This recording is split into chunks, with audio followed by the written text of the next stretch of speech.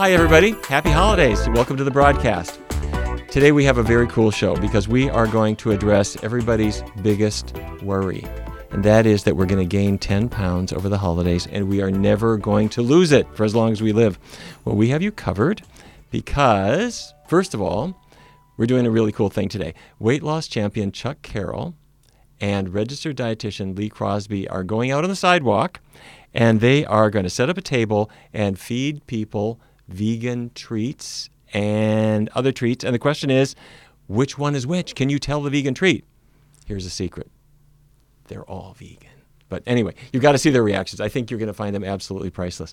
Now, also, if you are worried about what happens as you go into the holidays, we're going to talk about that, and what happens after the holidays. If this is your year to finally go vegan, we've got some tips to make it really, really easy. And maybe best of all, if you have not heard of Eric O'Gray's story, he adopted a vegan diet and has the most amazing success that he's going to share with you on today's program. So thanks for joining us. Let's get started. Thank you, Dr. Barnard. I am the weight loss champion, Chuck Carroll. Thank you so much for joining us here on the Exam Room, brought to you by the Physicians Committee. And every show we feature a different success story. Today is no different, and I'm very excited about our next guest, Eric O'Gray. Eric, welcome to the show. You have just such an incredible story. Well, thank you so much for having me, Chuck. And I've been a huge fan of PCRM for a really long time. And Dr. Barnard was one of the first people to step up and endorse my new book. So I'm a huge fan of his and PCRM also. And you know what? Your book is Walking with Petey. So tell me about this. I assume Petey is your pet. Is Petey not? Well, Petey passed away in 2015, and I don't want to spoil the book too much, but in 2010, I was 340 pounds. Wow. I was on 15 different medications, including daily insulin injections for type 2 diabetes. That also included 3 different antidepressants, high blood pressure medication, and high cholesterol medication. My cholesterol was about 400 at the time, wow, which is the Walking Dead level. Yeah. And so at the time, I didn't know what I was going to do, and I didn't really know which direction I was headed. I had tried and failed just about every weight loss program or system or process or gimmick or thing ever marketed in the United States. Everything from Atkins, just really, I can go down the list. So I couldn't find anything that had worked. And in all these years and seeing all these doctors, every time that I'd go into a doctor's office, it was the same thing. It was a 5 to 10 minute visit with a doctor, and most of the time either leaving with a new prescription or a new test or procedure or something associated with whatever it was I was complaining about that day. And so this was just a long series of different things, and that's how I ended up with about 15 daily medications that I was taking. I want to stop you. I want to go back. You said you were on 15 different medications a day. How did you even manage that? I had them all lined up. Excuse me. I had them all lined up on my counter, my bathroom counter, just like little soldiers. So I'd go through and I just take 1 or 2 or whatever the prescription called for. So it was a daily routine in addition to insulin injections. That, to me alone, is incentive to kind of change your life. What was kind of your wake-up moment? When was it like, because I know that you told me that you did a whole lot of yo-yo diets before you finally found the formula that works for you. What was that breaking point that you reached? Well, there was I had 2 different rock-bottom wake-up calls. The first one, I went and seen a company doctor for an annual required physical.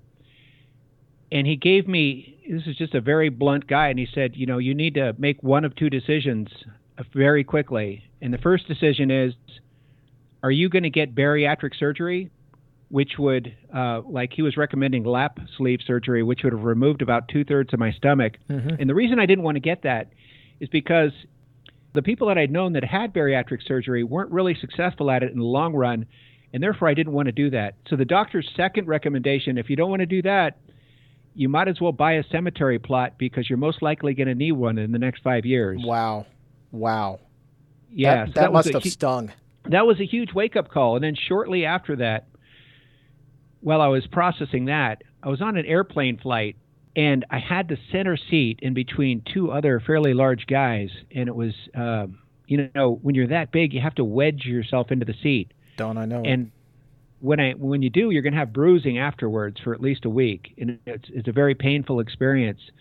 So that day they ran out of seatbelt extensions, and I told the flight attendant I needed a seatbelt extension because the FAA says the plane can't take off unless everybody's buckled in. They ran out of seatbelt extensions. So they had to delay the flight by about 45 minutes as they were looking on other aircraft for a seatbelt extension. Oh, my goodness. And I hear everybody around me talking about, we're going to miss our connection because this guy's too fat and he can't control himself. And I was a proud person. I really was. I'd never depended upon anyone for anything. I'd never even been on unemployment or accepted any form of government assistance.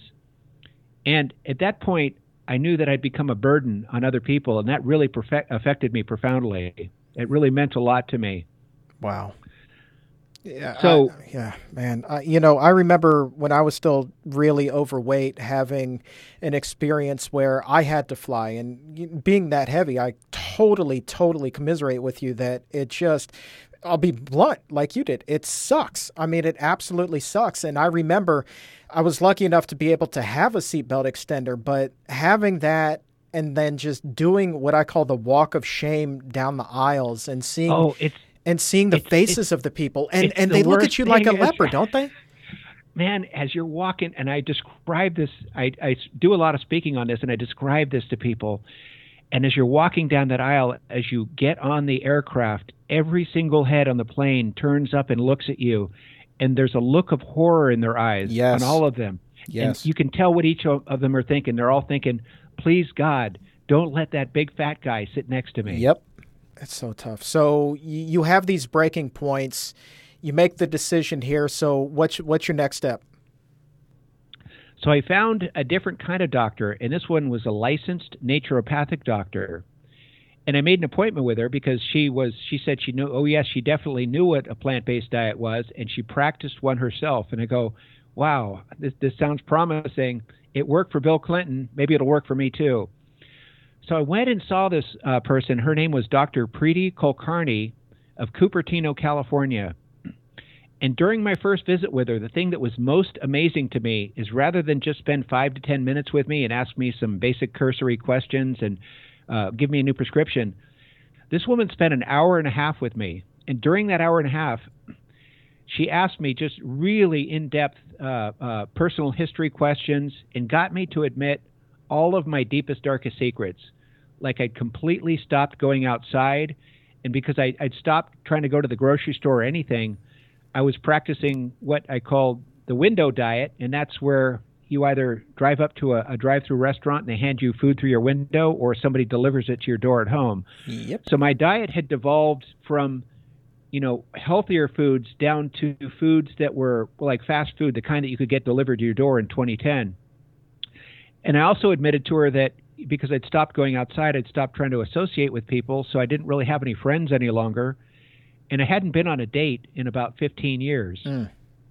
So she prescribed for me 2 things, and this also really surprised me. She prescribed a whole food plant-based diet and a dog from my local shelter. That's a great prescription. Yeah, and I'd never had a pet before, so I was really, I didn't know how to react to that. So at the time I asked her, is it okay if I get a cat instead? And she said, well, have you ever walked a cat? And I said, no, but I think I've seen it done on TV.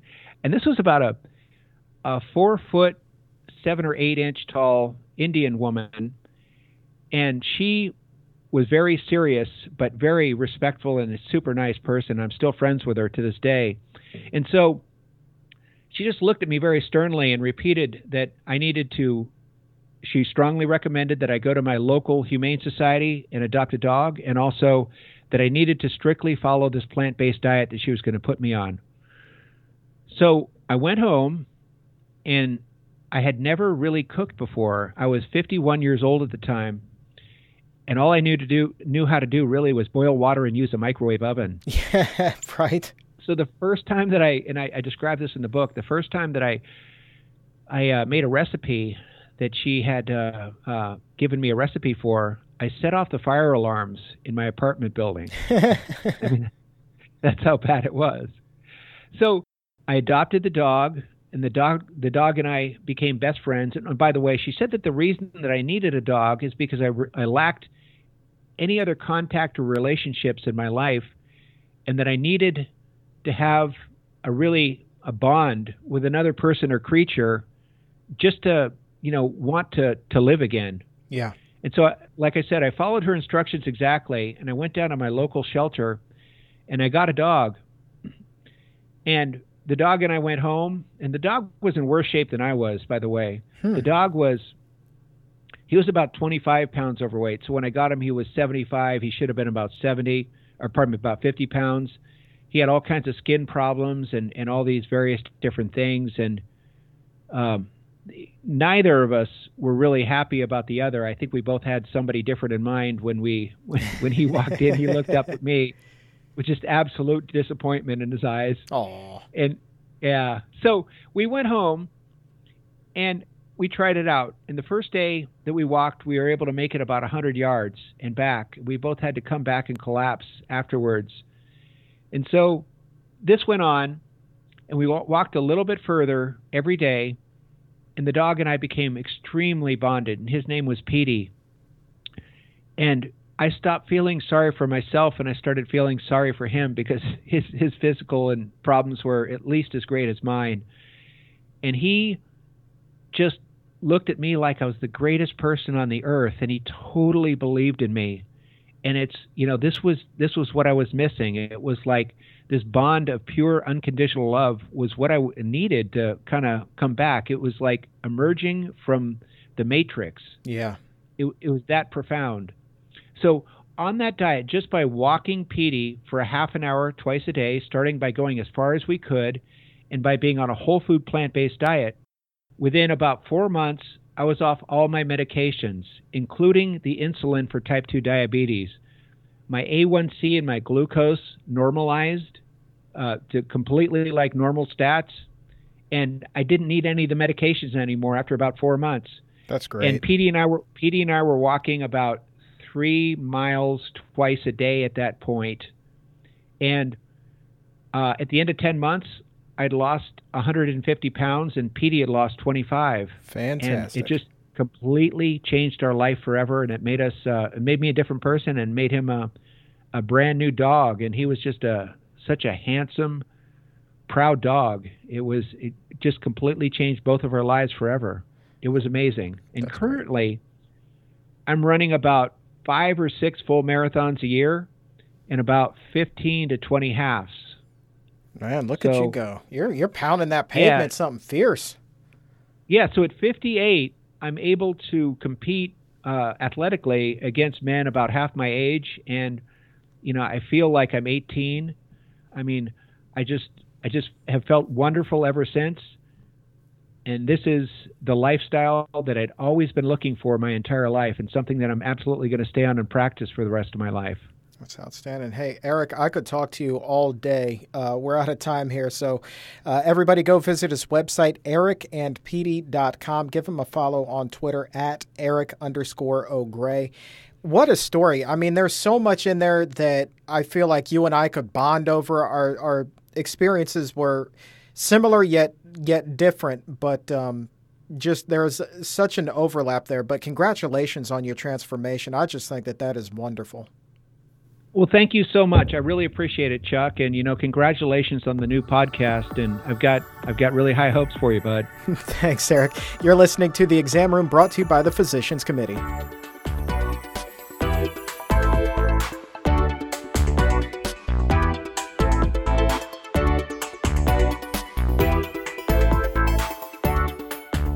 You You are listening to the Exam Room podcast brought to you by the Physicians Committee. We are getting you ready to go vegan in the new year. Also, a little bit later, we're going to be talking about holiday temptations, how to avoid falling into those traps at parties and office gatherings and family gatherings and all of that. But before we do that, this is very important for people who are considering switching to a plant-based diet, and that is, why do it? Why switch from the SAD diet, the standard American diet? Why go plant-based? And so to help me answer those questions, we are welcoming in nutritionist dietitian Maggie Neal. Maggie, how are you? Doing well, thank you. Thank you for joining me. Now, you work upstairs at the Barnard Medical Center, do you not? Yes, I do. I see patients there and teach classes. So you know all about this stuff. I do. I love helping people get excited to go plant-based. Probably the first question you get is why? Why would you want to go vegan? What health benefits could you possibly get from eliminating dairy and meat from your diet? Yeah, the list could go on, and everyone's Right? going to be different with what reason it really resonates with them. Most people want to lose weight, or they want to improve their blood sugar or their cholesterol levels. So that is some of the top reasons why I have patients come in. Yeah, you know, when I went plant-based, I keep telling people it was, I had already lost a tremendous amount of weight, and, you know, I kind of plateaued. I was hanging right around 155, and I go plant-based, and man, I lost another close to 15 pounds, and I was not even trying. So cool. Yeah, it's wild, right? Like, I haven't weighed this little, I think, honestly, since middle school.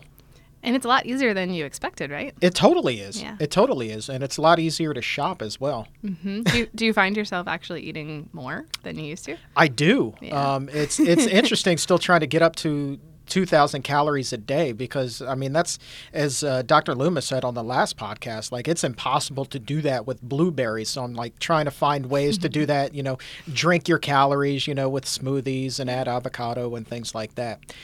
Do you get that a lot from patients as they get going on this? Whether it's hard to eat a lot of food. To get the 2,000 calories. Some people do, especially if they're not used to eating regularly throughout their day. Let's say they skip breakfast or they forget to eat lunch at work. Then yes, they can struggle with that. But it's so important, whether you're vegan or not, to be able to eat regular meals. Sure. I would imagine that in working with that group, you also see a big psychological turnaround, like people whose just their energy just goes through the roof and they become like the happiest people on earth, right? Yeah, what's really cool is we hold these 12-week class series, and in the beginning, you know, people are still kind of getting to know each other. By week 6, they're like, wow, I've had so many benefits, and they're more excited, and they're ready to share those successes with each other. So just seeing that room get more happy and excited to be with each other is really assuring. And that's so important. The group support, I think that, you know, it holds people accountable, and it also serves as motivation because they don't want to they become their friends. They don't want to let their friends down. That's critical. Yeah, I had a support group myself, and I think that without it, I definitely would not have been as successful as I was. Neat. We even had one of our class participants organize a potluck at her home with 4 or 5 other graduates from the class, and that was a really great source of community for them. That's incredible.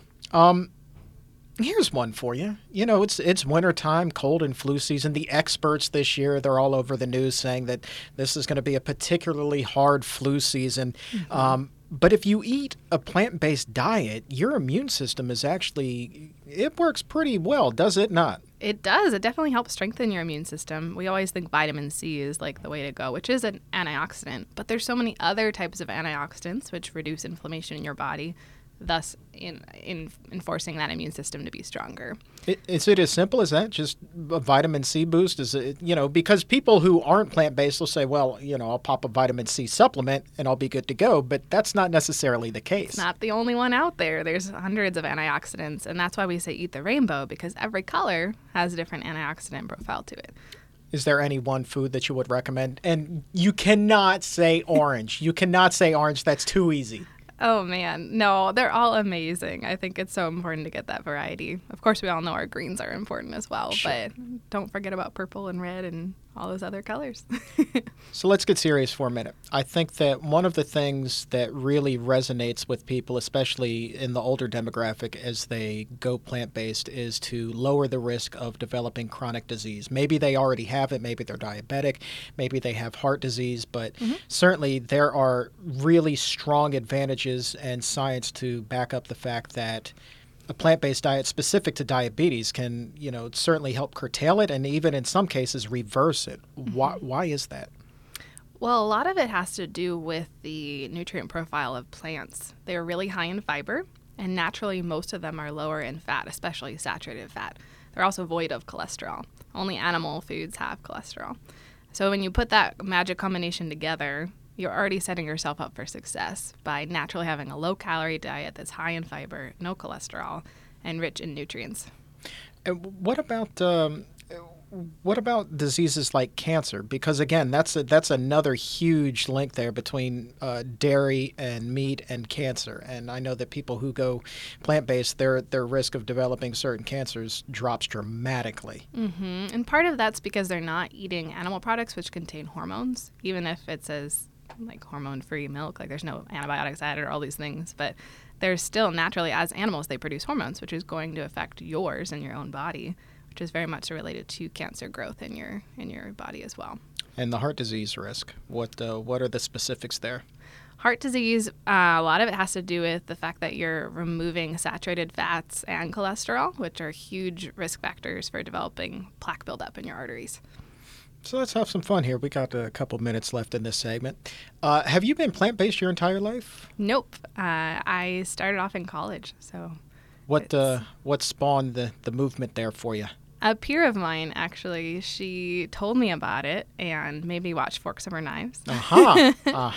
And we even had one of the guest speakers from Forks Over Knives come and talk to our nutrition class. So that was really neat to be able to talk with her and just continue to see that credibility in the plant-based movement. Do you remember if there was one specific thing that just made you go, aha, I need to do this, or was it kind of just a cumulative effect with everything you saw and heard? I think the one thing that stuck out to me the most was the argument against dairy and how that was something that I grew up thinking I had to have 3 servings a day, and to hear that wasn't the case, maybe wasn't the case in that sense, I was like, what? Right. So it was just really surprising to think that I could have an opinion for a large portion of my life that was wrong and maybe not quite accurate. I think a lot of people need to have their eyes opened in that regard and seriously sit down and look at the science and the studies behind it and realize that some of the things that you have been told, those studies have come honestly from the dairy industry. So, I mean, just slightly biased. I would look for some unbiased studies there and get your education. Give me a success story. Is there a particular patient, obviously we don't have to name names, but is there a particular patient who you've worked with that is just really exceeded all others and just stands out to you and like, wow, I can't believe this person? Oh, man. There's a number of them, but I would say the ones that really stick out the most to me are the ones that would come to our class consistently for 12 straight weeks, develop community, lose a couple pounds every week, and continue to do that even after our class series. There's one lady in particular who was not plant-based beforehand, and she learned the science behind it and developed community and stuck with it, and she's lost over 50, 60 pounds within a year.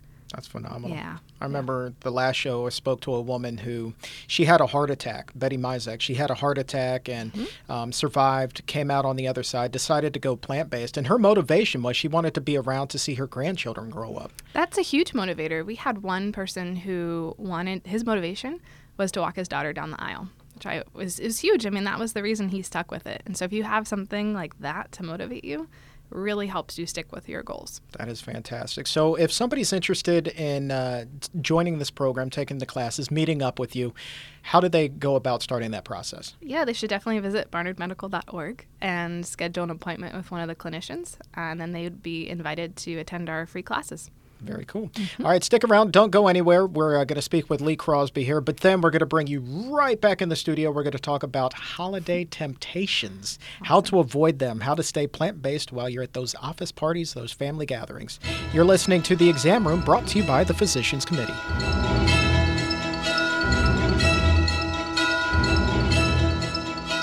You are listening to The Exam Room, brought to you by the Physicians Committee with the weight loss champion Chuck Carroll, joined now by nutritionist Lee Crosby. Lee, how are you? Good morning. I'm doing great, thanks. How are you, Chuck? I'm doing phenomenal. Happy holidays. Happy holidays. Now, I brought you in to ask you to go over a very important topic, and that is what to expect when you're expecting to go vegan. Oh, I love it. Very nice. Very nice. So obviously, you know, when I made the transition, like my body changed in ways that I just couldn't even fathom was coming. You know, some good, some bad, but Right. you know what? Once you get to the other side, it's totally worth it. Absolutely. And it's really not all that bad. So let's start with the good stuff. So talk to me a little bit about how your body transitions, what you can expect. Okay, so there are immense benefits to doing this. The first thing you can expect is weight loss. So when you're filling up on things like fruits and vegetables, whole grains, beans, nuts, and seeds, you're going to melt away the pounds without counting calories. So, for instance, when I transitioned, I ended up getting back to my high school weight, and I wasn't really trying. It just happened because a lot of the sort of really calorie-dense stuff just was out of my diet. Yeah. So that was kind of nice. And it's not just me. So studies consistently show that vegans do tend to weigh less than omnivores, and that's even accounting for stuff like age, exercise. Yeah, you know, I thought that I was pretty thin, and I dropped 15 pounds without even Right? thinking about it, you know. Yeah. So I went from having lost 265 pounds, now it's 280. Wow. Yeah. Congrats. Thank you. Yeah, and that's, that's exactly what happened to my husband. He dropped like 25 pounds. Yeah. And he was just doing it to support me. There you go. Good man. And his blood pressure dropped too. Hey, that how was about pretty that? great, right? Knocking Yeah. out the hypertension. Yeah. So that tends to happen because I like to look at it that our brains are wired for fiber, and most of the standard American diet, like the SAD diet, is just stripped of fiber. It's either animal products or refined foods. So our stomach doesn't actually know when we're full, and so our brain doesn't get the signal. And so we eat too much. It makes sense, but when we get enough fiber, the brain gets the signal, in a timely manner that, hey, we're full, we're done, got enough. And it's also good for diabetics, right? Especially if you have type 2. It's awesome. Yeah, pre-diabetes or type 2 diabetes. It's actually decent for type 1 diabetes. It won't cure it, but the way it potentially can reverse type 2 diabetes. But it is, it actually will lower your blood sugar, and if you're transitioning, it can lower it pretty quickly. So I've talked to people, and they sometimes will have a little bit of going haywire right at the beginning because you're going to increase your carbohydrate intake. But carbohydrates aren't actually the problem with diabetes, and a plant-based diet fixes the underlying problem. So the way I look at it is having diabetes is something akin to having like a nail hammered into your foot. So when you hammer a nail in your foot, that's going to hurt, right? Yeah. The symptom is pain, not a good call. So similarly with diabetes, the problem is not the blood sugar. That's the symptom. So the blood sugar is basically like the pain here. But the issue is actually, the nail in this case, is the fat inside muscle cells. And so when you go on a plant-based diet, what happens is the fat inside muscle cells, when you're losing weight, it decreases. But also, vegans in general tend to store less fat inside their muscle cells. And it's not entirely clear why that is. There are some, theories on why that happens. But for both of those reasons, blood sugar can drop, and can drop pretty quickly if you switch over to a plant-based diet. So if you are on medications that lower blood sugar, definitely be in touch with your doctor or healthcare provider before starting this, because you don't want to have lows. And because this diet helps fix the root problem, you may end up needing to decrease your dose of medications or get off of them. Now, here's a question. You're talking about fat being eliminated from muscle, but I know that especially among athletes, losing muscle mass is also a concern. That's pretty common, I would imagine, as a person loses weight while transitioning to a plant-based diet as well, correct? Well, they can lose some, and anytime you lose weight, you're going to lose both fat and muscle. The goal is to maintain as much muscle mass as possible while you're doing that. So again, luckily, people have this misconception that plant-based diets don't have protein. Like, where do you get your protein? Yeah, right. It's everywhere, all over your plate. It's in everything. So, and again, staying active as you're losing weight can help, but again, that's a bonus. the diet is foundational. So let's talk about something that I had no idea in the world was coming. I mean, this just came out of left field. My wife and I went vegan at the same time, and that was gas pains. Like let's just It's a thing. let's just be honest here. Like, what is that? Because what I've been told is that it has to do with literally the gases inside of your body are changing. Well, yeah. So it actually has to do with your gut flora. Are you familiar with the fact that you've got this whole little zoo hanging out in your intestines? I here? am, and this is a good time to plug an upcoming podcast that is devoted exclusively to gut bacteria. That is literally one of the most viewed pages on PCRM.org. I am not surprised, honestly. It's a hot topic right now, and for good reason. We didn't even know this menagerie was down there, and all of a sudden now we're hearing that we have the same number of cells inside our gut that happen to be bacterial as we do actual human cells in our whole body. So, I think it deserves merit. And so one of the reasons that you're getting gas in the first place, there are a couple things going on. First, when you go vegan, unless you're drinking Coke and eating Oreos all the time, which most people are not going vegan to get that kind of diet, you're getting a lot more fiber, which is great. Again, it helps you lose weight. It can help lower cholesterol. That's wonderful. But by default, by definition, you don't digest fiber. So that fiber goes down into your large intestine, which is where all those little gut flora guys hang out. And what happens is two things.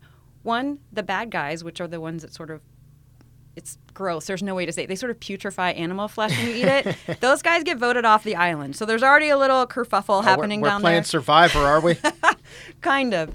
And then the other thing is that the good guys who actually can digest fiber, and the result of that can be gas, they have a field day because they haven't gotten what they've wanted for a long time. So while all this adjustment is happening, you get a little bit of gas and bloating. So I could definitely discuss some tips for minimizing that, but it is to be expected. Yeah, well, I mean, this podcast is tailored toward people who are considering going vegan in the new year. So absolutely. Give me some tips on how they can kind of decrease those symptoms. Absolutely. So the first thing is to just, some people like to do things 100% on day one, and you can do that, but make sure you're going to be home for a day or two if you want to go that route. Otherwise, easing in, slowly increasing your fiber intake will give your gut flora some time to adjust, and also the bowel walls themselves. Just give everybody a little time. Go gently. So that's the first tip. The second tip, beans. There's a lot of sort of myth versus reality surrounding beans. I don't know. What's your experience eating beans? They're good for the heart. And the more you eat, yeah. So they are actually really great for your heart. They're loaded with protein and fiber, all kinds of vitamins and minerals.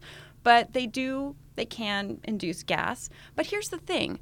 They've run some studies on this. And as long as you're eating half a cup or less per day, even if you haven't eaten them at all before, the majority of people don't get a noticeable increase in gas. Right. So if you're starting with beans, go ahead, have a quarter cup or a half cup a day. You should be okay. For the people that did experience gas, it went away within like 2 weeks to 2 months. It sort of depended on, people's individual biochemistry and the flora that they had.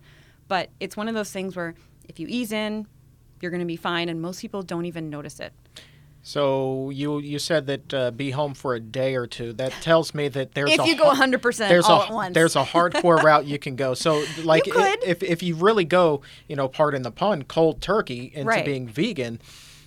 So you're saying like after a day or two, everything should be eliminated? No, it's just that first day or two might be a little more, a windier day than others might be. The other thing I couldn't resist. There's so many puns. The other thing you can do, again, is to use some of those transition foods that are a little less intense on the fiber. So instead of going for, a cup of beans on your first day out of the gate, maybe you do some, plant-based crumbles or some tofu dogs. Just, give your body a little bit of an adjustment period. Ease into it. Yeah. And I think that you and I had a conversation one time about frequent trips to the bathroom after this. More frequent. It's not exactly like you have the trots all the time. But certainly an uptick, if you will. No, and it's a bonus. All right. So again, technical term, you're going to have some improvement in your poop. And that's a great thing. So I was actually, a couple months ago, I was helping teach a workplace nutrition class. And I had someone come up to me after class and pull me aside. And she was kind of blushing and a little embarrassed and talking to me in hushed tones. And I was kind of wondering what was going on. And she pulled me aside and said, I have kind of a personal question to ask. So I'm like, hopefully I can answer it. And it turned out that, she said to me, look, I've kind of switched to this way of eating, and now I'm going to the bathroom like number 2 every day. And I'm thinking, well, great. I would hope you are, maybe twice a day. But when I started thinking about it, and even thinking back in my own experience, when you eat that standard American diet, you may not be going every day or twice a day, and it's going to be hard to go. It's like squeezing rocks out of a toothpaste tube. Sorry, couldn't resist. But when you switch to a vegan diet, again, that fiber helps hold some water. Everything is much softer and easier to pass, and you're going to just have more bulk, which is great because that means going to the bathroom, there's no straining. You're going to go, anything up to 3 times a day is normal. Wow. Yeah, so the trifecta. There are also people that only go like once a week. That is not normal. But again, you are not likely to have that problem when you switch to a vegan diet. I can't imagine on the vegan diet once a week. No, it's great. Honestly, that was, not to get too personal, but that, constipation is something I think we all struggle with, and I used to struggle with no more. Oh, man. Yeah, I used to be a dairy junkie, and that was just no That's good. That's a no-go. Yeah, no. Right, yeah, exactly. Yeah, I mean, I couldn't have put it any better myself. Lee Crosby, thank you very much. There are so many just other benefits and things that we could talk about here. We could just talk about this stuff I could for honestly days. go on all day about this, but yeah. No doubt. You are on the Twitter at Veggie_Quest, and that is also the name of your website, correct? Yes, sure is. It's a plant-based blog making healthy plant-based eating easy. So come on over for some great recipes and tips. Speaking of recipes, we're going to go down on the street here in just a little bit. We're going to give out vegan holiday treats. Here's the thing, though, Lee. We're not going to tell people that they're vegan. That's right. We are going to present them with 2 options. We're going to ask them which ones are vegan, and then, of course, they both are. We're just going to blow their mind. And they're also both made with vegetables. Shh. Our secret. This is The Exam Room, brought to you by the Physicians Committee.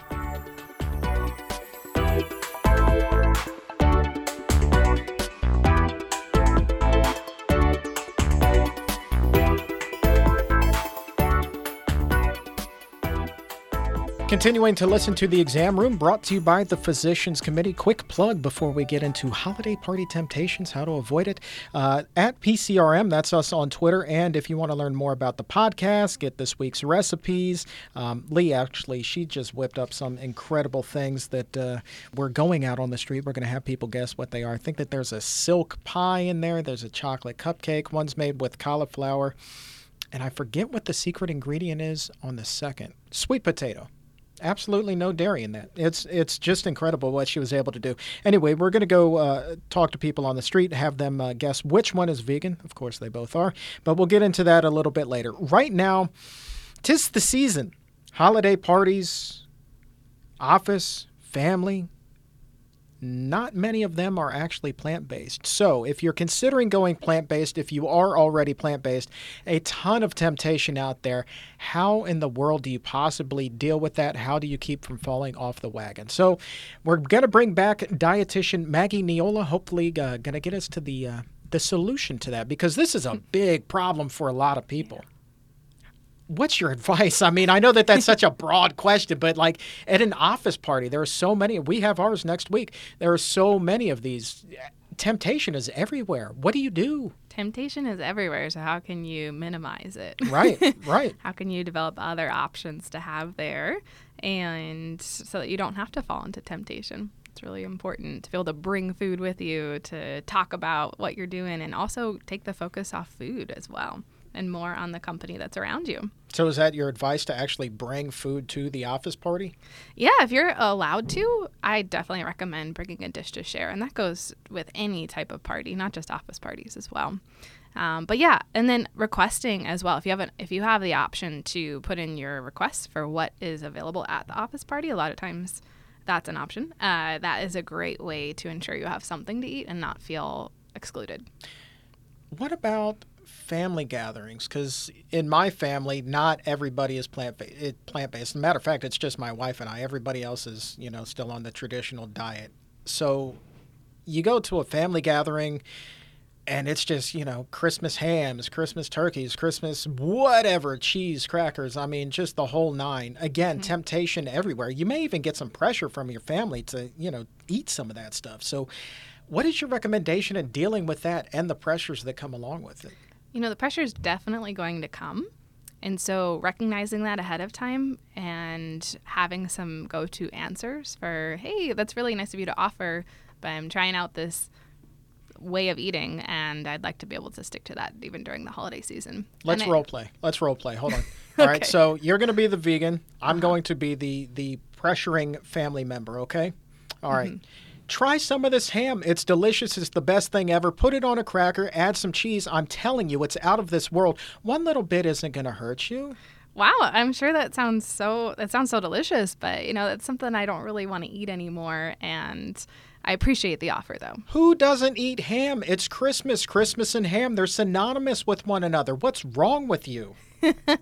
Well, there's not too many things that are wrong with me, but So is there something wrong with me? Is that what you're saying? Definitely not. No, I appreciate the offer, but that's just something that I'm not really interested in eating right now. How about we go and check out some of these other options that are available? Not bad. Not bad at all. You deal very well with the pressure. Thank you. I've had a lot of experience. But seriously, though, I would think that at a family gathering, it would be a lot easier to bring your own dish, correct? Definitely. And I actually have a success from that specifically. A couple of years ago on Thanksgiving, my great uncle came, and cousin and grandma. We had our typical crew there. And I asked my mom if I would be able to modify our typical Thanksgiving dishes just a little bit, where we'd still have, some of those things we're familiar with, but maybe give it a little bit of a flair, add in a different type of vegetable. So I decided, Brussels sprouts, they're very common around that time of year. Sure. And they're a little more trendy nowadays. So I saw this recipe for miso glazed Brussels sprouts and decided, let's give it a try. It seems pretty simple, and it can add something new to our table that we haven't had before. So I did. We made it. They turned out delicious. And afterward, my great uncle, who is over 60 years old, had them and said, wow, these are really good. I've never had Brussels sprouts before in my life. What? And I was like, that's a win. I gave him something new. It was super nutritious, and it wasn't even the, let's pull the vegan card. That was vegan. I actually like the vegan food. No, it's just they're Brussels sprouts. They're really good. That's crazy. Hold on. I need to back it up. So he's in his 60s, and he had never in his life eaten Brussels sprouts? Never. Wow. Yeah. He must have been one of those kids that grew up with the stigma that Brussels sprouts just taste horribly. Possibly. It's probably the case. So it's such a fun opportunity to introduce new foods to your family, and you never know. You could be 80 and still be trying new foods. Now, I hate to be Debbie Downer, but I would imagine, though, that there has been a time when it didn't quite go so well. How did you handle that? There has been. If it doesn't go so well, just think about it this way. You have leftovers, and you can enjoy them later. But here's what happened. I went to a potluck with a bunch of friends, and I brought a different dish, and I came a little bit late. That was my number one problem, is that most of the people had already gone through the line. And I put out my food, and everyone else is like, there's less people who actually were still getting food. And then I also maybe put it out when the less health conscious people were coming down the line. Yeah. So whenever they see something green, that seems to be healthy, even Sure. if it's not. So it wasn't received very well, but I took that challenge as an opportunity to think about a way that I can improve for next time and to just enjoy some leftovers the rest of the week. And you did improve next time. Yeah, I definitely did. So a little bumpy start, but then smooth sailing afterward, right? That's right. So let's talk actionable items here. I know that's kind of a fun word to say, actionable. Give me some tips. Like if you were going to go with your top 3 tips that you're going to tell somebody that you work with upstairs, one of your patients, this is what you do for an office party. What are your top 3? Office party. I would say if you think that people are going to push certain foods on you, to always be holding a plate with food on it. It doesn't necessarily mean that you have to eat it, but at least looks like you're engaged with that part of the party that's going on. The second tip would be to try and spend time with other activities at the party. Maybe there's a game or karaoke or something along those lines. That's dangerous at an office party, the karaoke. Yeah. But if there's a different activity that's not food related, that is always a good way to avoid that temptation. Mm-hmm. The other part is to bring a dish with you and put it near the front of the line so that when people are loading up their plates, they still have room on it to put something on there, right? So they have that first exposure to something delicious and plant-based rather than if it's at the end of the line, they're not going to take it because their plate's already full. Right. Wow, that's genius. Mm-hmm.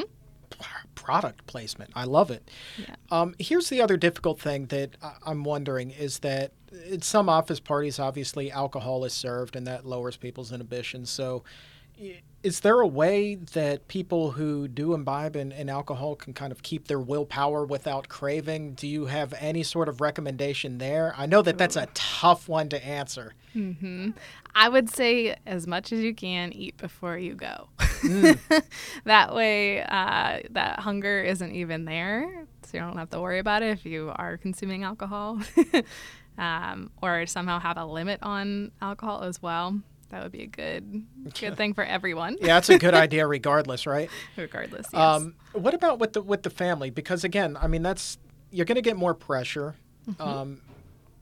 The dynamic, it's just different with family. So I would imagine then that you would do some things that are a little bit different. Obviously, you would bring your own dish, but where in the top 3 would that rank, and then what would the other 2 be? So I would look at if you're able to talk to whoever's planning the menu ahead of time. Planning is a good thing in many aspects of life, of course. But if you can talk with the person who is developing the menu for that day and just like, hey, just want to let you know in case you don't already, I'm following some certain dietary guidelines, and I'd like to be able to enjoy the food as well and be part of the family gathering. Can we talk about what's on the menu? Can we see if there's some small tweaks we can make so that everybody has something to eat? That's pretty good. Bring your own dish. And what else? Give me one more that the listeners can walk away with. Oh, man, with family, I would say as much as you can, respond thankfully and gracefully with whatever they offer you. Family is, always there, but always can be more challenging to not get upset with at the same time because they're close to you. That they'll forgive you more easily. Right. So if there's a way to still extend Thanksgiving and grace to them, even when they disappoint or exceed your expectations as well. Yeah, I think that, and we'll close with this, the thing that I think is important, especially for new vegans, people considering to go vegan, there's a whole lot of enthusiasm there, and you may feel like, and you may not even notice it, but you try to pressure others to adopt the philosophy and the changes that you just made. You try to force that on them. I don't think that that's necessarily the smartest idea, especially in this setting. Yeah, you definitely want to be able to have open conversations with them that are not forceful and just a way to communicate that says like, hey, this is what I'm doing. I'd love to tell you about it so you can know more about what's going on in my life instead of you need to do this too. Well, Maggie, Neal, thank you so much for your time. You are a wonderful, wonderful addition to this podcast, and you came with some very good tips that hopefully will get people ready for the holiday season and even more so, things that they can carry over into the new year. Thank you.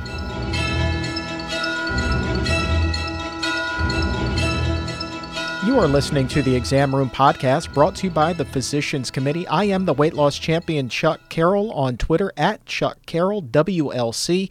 That's Carroll with 2 R's and 2 L's. And while you're there, also give a follow to at PCRM. Now then, ordinarily in the show right about now, we would be telling you a delicious recipe. But with it being the holidays and all, we decided to have a little bit of fun and head down to the streets and blow some minds. All right, so here's the deal. We're going to play a game called Guess Which One of These is Vegan. The secret is, what we're not telling anybody, is they both are. And when we blow their mind, we're going to have Lee unveil what the secret ingredient is. Lee, what is in these? What's the secret ingredient? Am I allowed to say it now? Yeah, we'll spill the beans. We're not going to tell the people just yet, but okay. Go ahead.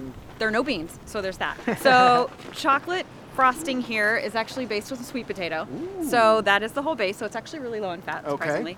And then the silk mini pie filling here is actually made out of cauliflower. So it's good. I saw that look. I've sampled. Good. No, I've it's sampled good. it. I think that it's delicious. Okay. I'm on board with it, and they're low calorie too. Yeah, right? they really are. Well, when you make it out of cauliflower, Touche. there's a little sugar in there. I'm not going to lie, but it's definitely a much better option. Right on. Now all we need is some unsuspecting people.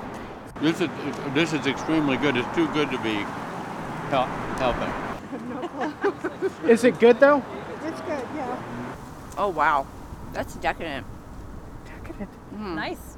That is a fancy word. And there's actually no added oil in that. It's really creamy and yummy. Mm-hmm. So what is this? I mean, I have no idea. I mean, just chocolate, cake mix, regular eggs, stuff like that? Okay, so there is chocolate cake mix, but the eggs and oil have both been replaced with applesauce. So that's easy. And the frosting is actually not made out of butter. It's made out of sweet potatoes. Sweet potatoes? Sweet potatoes. No way. Very good, very chocolatey. Yeah. Yeah. Which one do you believe is vegan? I'll go with the tart. Good guess. Lee?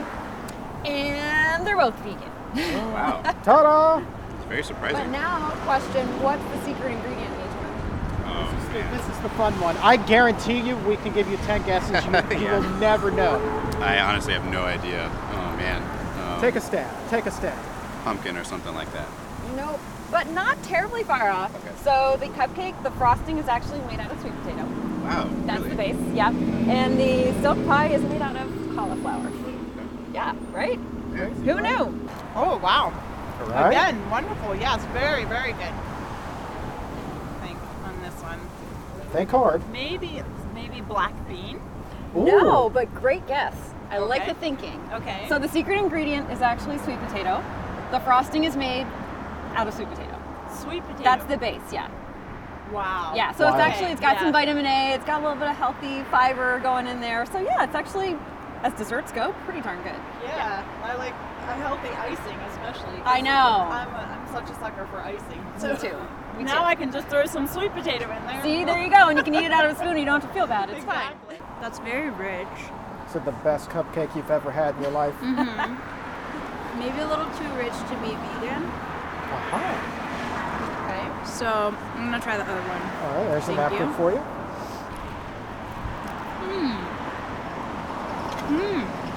That's really good. But is it vegan? Yeah. I'm gonna go with the non-vegan cupcake, and I have no idea what the secret ingredient is. No guesses? Cinnamon? No, but good try. So for the little mini pie tart here, it's actually, the filling is made out of cauliflower, Oh wow. Oh, right? Yeah, it's actually a whole head of cauliflower if you make it into a pie. And then the icing on the cupcake is made out of sweet potatoes. So, surprise, they're both vegan. Surprise! Wow. And actually, the cupcake is also oil-free. You just replace the eggs and the oil with applesauce, and you can use pretty much any mix to do that. Wow. Yeah. And it has vegetables. And it has Cool. vegetables. It's practically healthy. Basically. Mind blown? Very. I'm gonna finish these. Thank you. Thank you.